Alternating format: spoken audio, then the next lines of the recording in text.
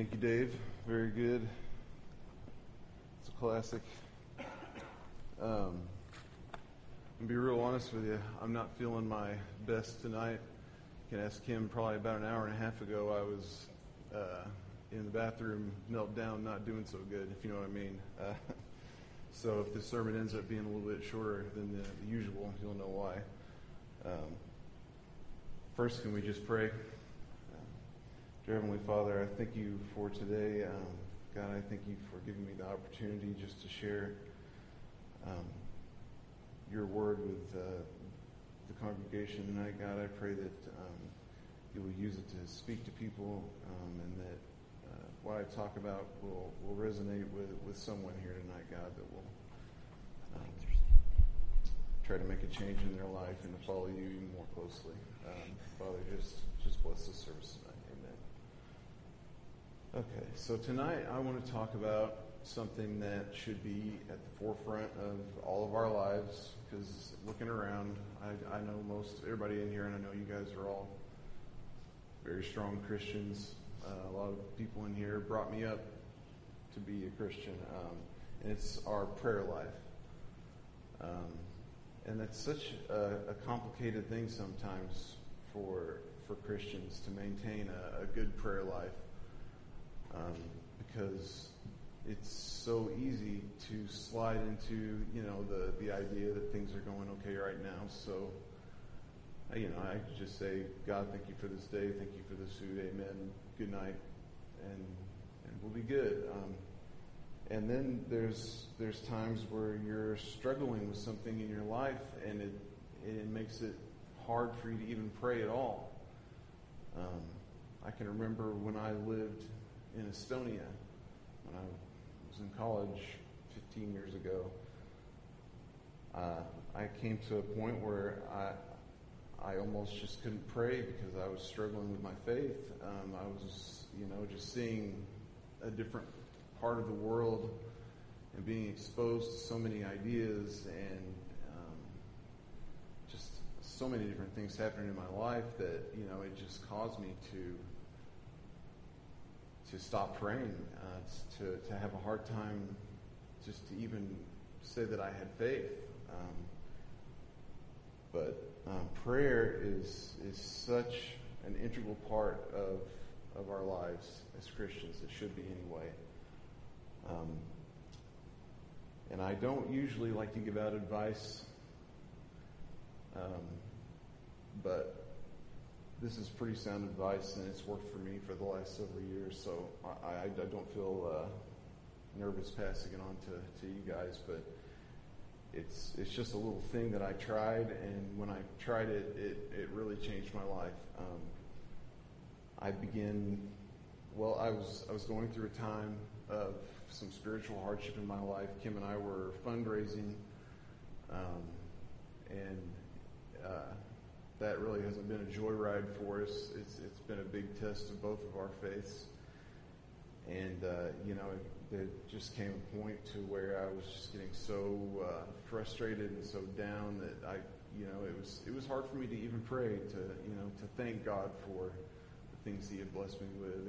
It was hard, and that was my fault. That was my selfishness. That was my, those were my problems that I created for myself. But it was affecting my prayer life, and so I just got the idea one morning, try and pray the Lord's Prayer. The Lord's Prayer is something that we learn when we're little kids. But I'd heard it a million times over my life, but it had never really been something I had thought about actually praying to God. And then when I got home, I got in my Bible and I was reading through it, and I kind of figured out that maybe this is how I should have been praying all along. I'm going to read out of Matthew chapter 6. I'm going to start at verse 5 if you want to follow along. When you pray, you are not to be like the hypocrites, for they love to stand and pray in the synagogues and on the street corners so that they might be seen by men. Truly I say to you, they have their reward in full. But you, when you pray, go into your inner room, close your door, and pray to your Father who is in secret. And your Father who sees what is done in secret will reward you. And when you are praying, do not use meaningless repetition, as the Gentiles do, for they suppose that they will be heard for their many words. So do not be like them, for your Father knows what you need before you ask him. And then the Lord's Prayer starts. And the first time I went back to reread it, I didn't remember this verse being here, but this is how it starts. Jesus says, pray then in this way. So Jesus is literally telling them exactly how to pray. So that kind of makes me think, okay, I'll give it a shot. If Jesus recommends it, can't be that bad, right? Okay. So we've got, I'll just read the whole thing.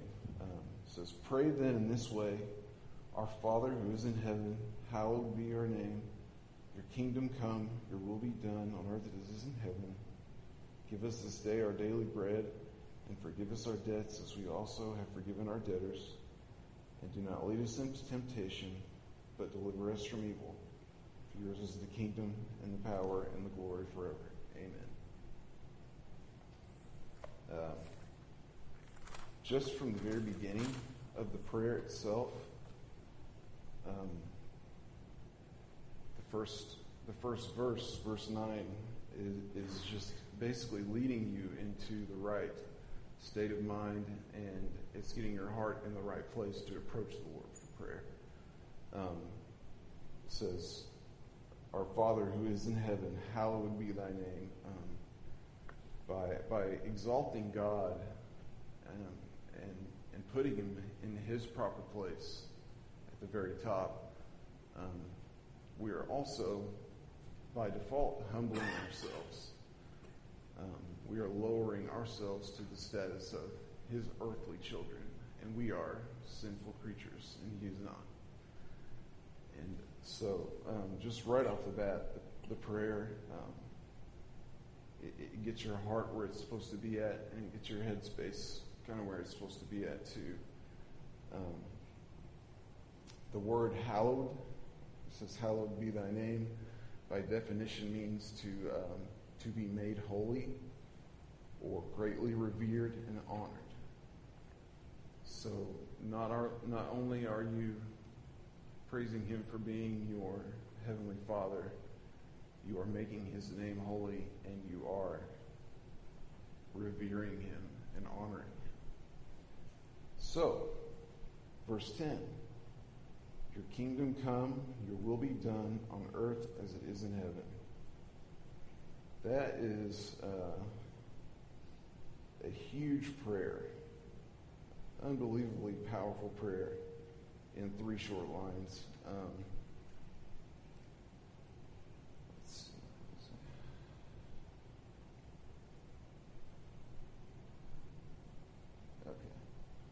So basically, if we're asking God for his kingdom to come, we are asking him to change the entire world. Because if his kingdom came right now, we would be living by his kingdom law. We would not be living in a sinful world. We would be living in a world where people loved each other, where people treated each other kindly. We'd be living in the world that Jesus modeled for us in his life. So asking God for his kingdom to come is something very big, but it's also something that he is more than willing to do in your personal life. He wants you to be walking in his kingdom and living in his kingdom and living by the laws of his kingdom. So just saying your kingdom come, your will be done, that's something we've all said a million times and it just rolls off our tongue. But it's a big thing to ask of God. And I think we have to have a lot of a confidence in who he is to even ask that. If you keep going, your will be done on earth as it is in heaven. That means that we let go of our plans. whatever our life is that we've chosen, whatever career course or family life or just pretty much any aspect of your life, you're giving control of that to God to do whatever He wants to with it. And I can tell you, as someone who's prayed this for a few years, that can be a very painful process. But honestly, when God's working on you and it hurts, that means it's a good thing because it's making a difference. So your will be done on earth as it is in heaven. That is you giving yourself to God. That is you laying down your life to the Lord. If we go to verse 11, give us this day our daily bread. Okay, that's a pretty simple request. Just asking to be fed. But I think if you look at it a little more closely, we're not really asking God to feed us. We're saying, God, we know that you'll feed us. God, we have faith that you will provide what we need for today. And this is something that we need to do every day. We need to tell God that we believe He's going to take care of us. Because He's going to. I could give you a million examples of ways that God has taken care of Kim and I. Just out of the blue, things we didn't even ask for that God's done for us. If we're asking God every day for our sustenance, that means we're getting our sustenance from God every day. Excuse me, I'm sorry for my throat. So our faith is growing daily as we ask and receive for our bread from God. Go on to verse 12. Forgive us our debts as we also have forgiven our debtors. That's a pretty big one. We all know forgiveness is kind of at the core of what we believe here, what we base our lives on. And Jesus has already forgiven us. He's already forgiven everybody in this room. Whether or not you accepted that forgiveness, you pray about that. But God has forgiven us our debts. So it's our duty to forgive those who have debts against us, or we have debts against them. We are not allowed as Christians to hold grudges against other people. And I can definitely say that's something I've struggled with in my life. It's pretty easy for me to hold on to my anger. But through a lot of prayer, God is working in my life. I wouldn't say I'm cured yet, but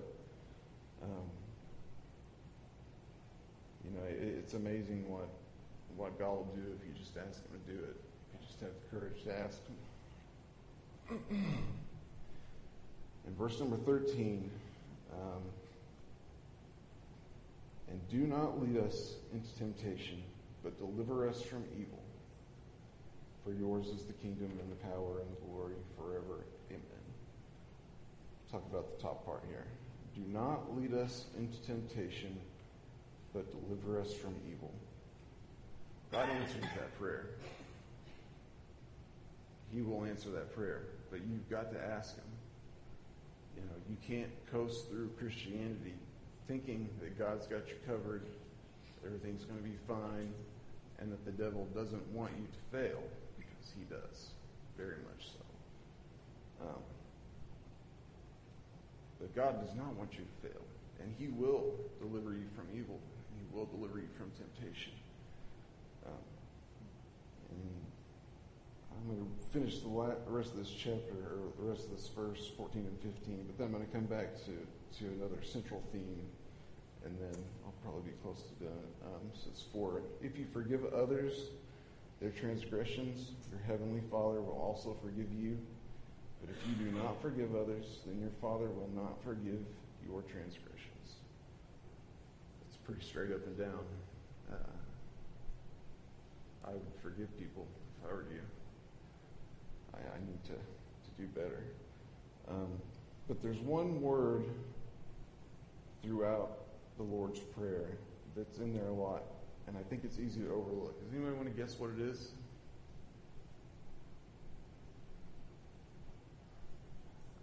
Us. Give us this day our daily bread. Forgive us our debts as we forgive our debtors. It's all of us. Jesus called the church to be a community, a close community. I've studied the first century, second century churches, and they lived in community. They lived together and survived off of each other's food and water and supplies. They lived together, they prayed together, they worshiped together. They did everything together. And the Bible says when more than one is gathered in his name, he is there.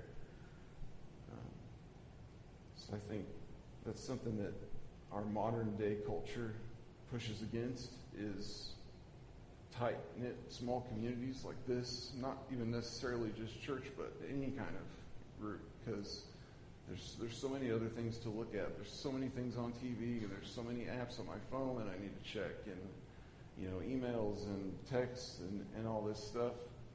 We're so caught up in talking to people that we never talk to anybody. And maybe I'm just going off on a rant here, but I just want to say that over the last probably 2.5, 3 years, I have prayed the Lord's Prayer every morning and every night. And I haven't always prayed it word for word.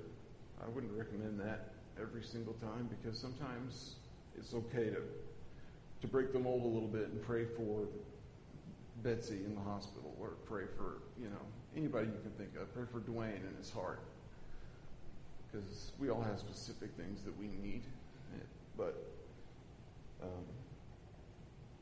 just like it says right before the beginning of the prayer, Father knows what you need before you ask. So remember that when you go into prayer. Remember that God already knows what you need. Ask him with confidence and faith. If you ask him that his will be done in your life, it will be. It won't be fun all the time, but he will answer your prayers. I think that's about all I have to say. Thank you guys.